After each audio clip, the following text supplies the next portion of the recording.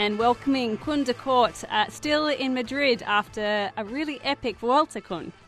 Yes, I've never really been able to have a look at Madrid. Been here many times, either taking flights or finishing the Vuelta here. But now I had a chance to stay here with Caitlin, with my wife, for an extra day, have a little bit of a look around, and also just a little bit of a relax ahead of what's coming after this. Can you tell me about your 3 weeks in Spain?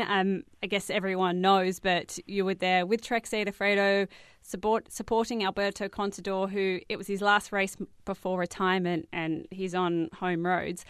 How was the experience? Well, it was quite incredible. To be honest, it was a little bit of a roller coaster, especially in the beginning with Alberto. One of the first stages, losing a lot of time because he was just feeling sick that day. So yeah, that was a little bit of a hard moment we had, but after that, it was he was feeling really good, and he always wanted to attack, and the support from the people on the road was just really incredible. The amount of people we had at the bus every morning and after the finish, and the people on the side of the road with big banners thanking Alberto. It was really, it was absolutely crazy.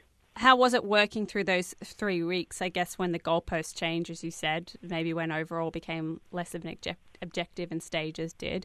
How did you communicate that together over the course of the race? Yeah, obviously, in the Tour, he was hoping to have a little bit better shape than what he had. Then in the Vuelta, we all had a chat beforehand, and he said he was in really good shape, and he was getting really good numbers on his power meter, and he was sure that he was going to be really good, and obviously in the third stage already he lost a lot of time. So he said to us, like, I just had a bad day, and please still believe in me, and then I'm sure that I will get over this, and there's still a chance to finish on or near the podium, and we can still win stages. So please keep supporting me, and luckily we did.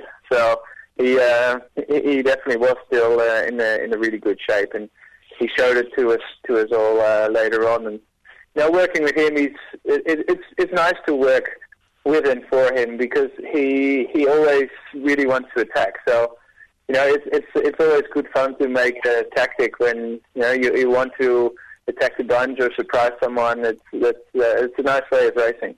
I was following you, of course, through the Vuelta, and one thing that really struck me is you seem to have a lot of fun and really take pride in racing with Contador. Is that fair? Yes, absolutely. Yeah, I think the whole atmosphere in the team was really, really good. I think it couldn't have been better, and even Alberto also commented on it, saying that it was one of the most fun he's ever had in a bike race, and that in his last one. So I think we had a really well-balanced group with riders all having their clear role on the team, and they were all enjoying doing what they were doing. And the same for me. If things are going well with the team, and your leader is getting results, and there's a good group of guys together that you would consider calling your friends, then it works really well. And obviously being there in Alberto's last race and seeing how many people just, you can say love him and definitely admire him. It's obviously an honour to be there and help him out. We've seen you lead out guys like Marcel Kittel and John Degenkolb, but there are a couple of points throughout the Vuelta where it looked like you were leading out Alberto Contador. Is that something you'd like to do in the mountains from here on in, or are you happy going back to bunch sprints from next season? Actually, I did enjoy this. The bunch sprint, that's still more my kind of thing. I really enjoy having the really high speed and pushing for wheels and that sort of stuff. That definitely doesn't happen with Alberto on my wheel, and he doesn't really like it if anyone gets close to him. So I have to really think about when he follows me or a sprinter follows me through the bunch. I have to have much bigger gaps to go through for Alberto to follow me than it would have been for Marcel or John. But it is still something that I really enjoy doing, and if there is GC rider on the team. I guess maybe next year for Bauke Mollema, I would be more than happy to do it for him too. Now, I didn't realise you and Contador have actually raced together on the same team before, a single season with Astana in 2006. Did you know each other then? We actually also raced at Liberty Seguros 2 years together. So there you go. It's been 3 years already. So this is already the 4th season together. Do your research, Sophie. How has that compared then till now? That's Caitlin in the background. Hi, Caitlin. Miss Adelaide-born Mrs. Kundercourt. Yeah, exactly. She can be pretty loud, laughing in the background. Back to the question, Kun. Yes. On the multiple occasions that you've raced with Contador, how was now compared to then? A long time ago, and we were both young riders on a team with big stars, and I knew him already from before. We got the same age, so I raced against him under 23, and I knew that he was a big talent. But obviously back in these days, I didn't know that he was going to become the big legend. We had some more big talents, especially also with Liberty Seguros on the team, with Luis Leon Sanchez and Jose Joaquin Rojas, who are now still accomplished professionals. So he was just one of the other big talents that was on the team, and I enjoyed racing with him then. He was always a nice guy to me, and he was definitely someone that you could see would become a really good rider. But now racing back with him, he's basically won everything that he wanted to win. So then there's a little bit of a change in perspective. But it was really, really cool to come back and race with him, and sort of both in our new roles. The Vuelta was Contador's last race. He's retired. The fanfare certainly, or especially in Madrid, via social media and reports, looked incredible. We can see you guys taking photos and video on the bus, and it was like you were lead singers at a rock concert.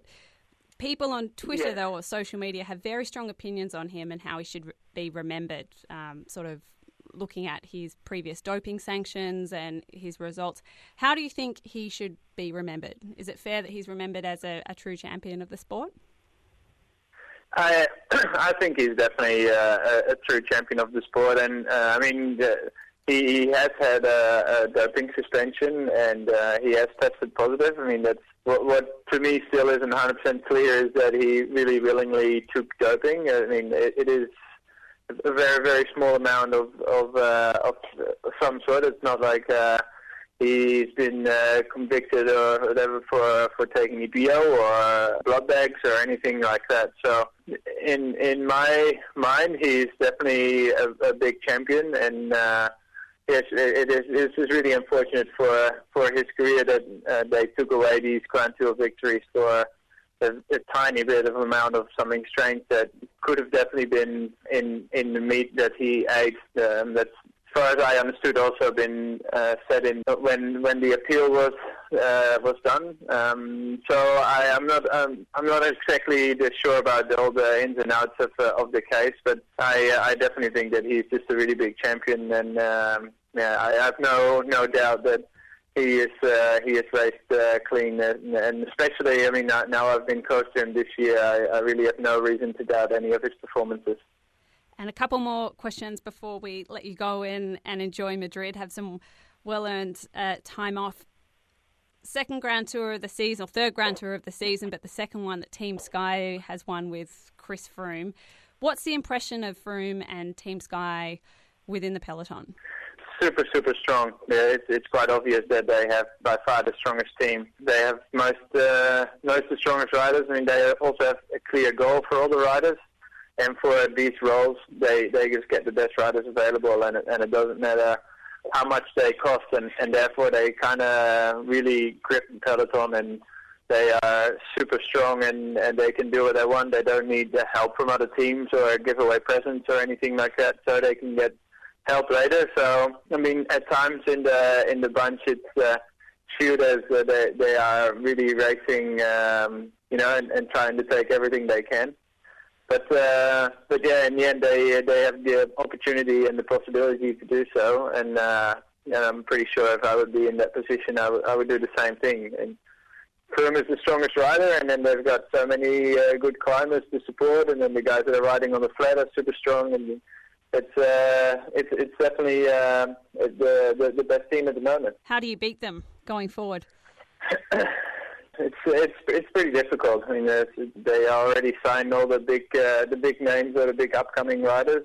I think the best 3 under 23 riders, when you look at their performances this year, have all been signed by Team Sky. So looking forward, it's going to be pretty difficult to beat him, to beat the team. But if you can try to attack them like Alberto did, who knows? A few times he managed to take a little bit of time out of them, but I think just need to hope maybe for an off day of one of those guys.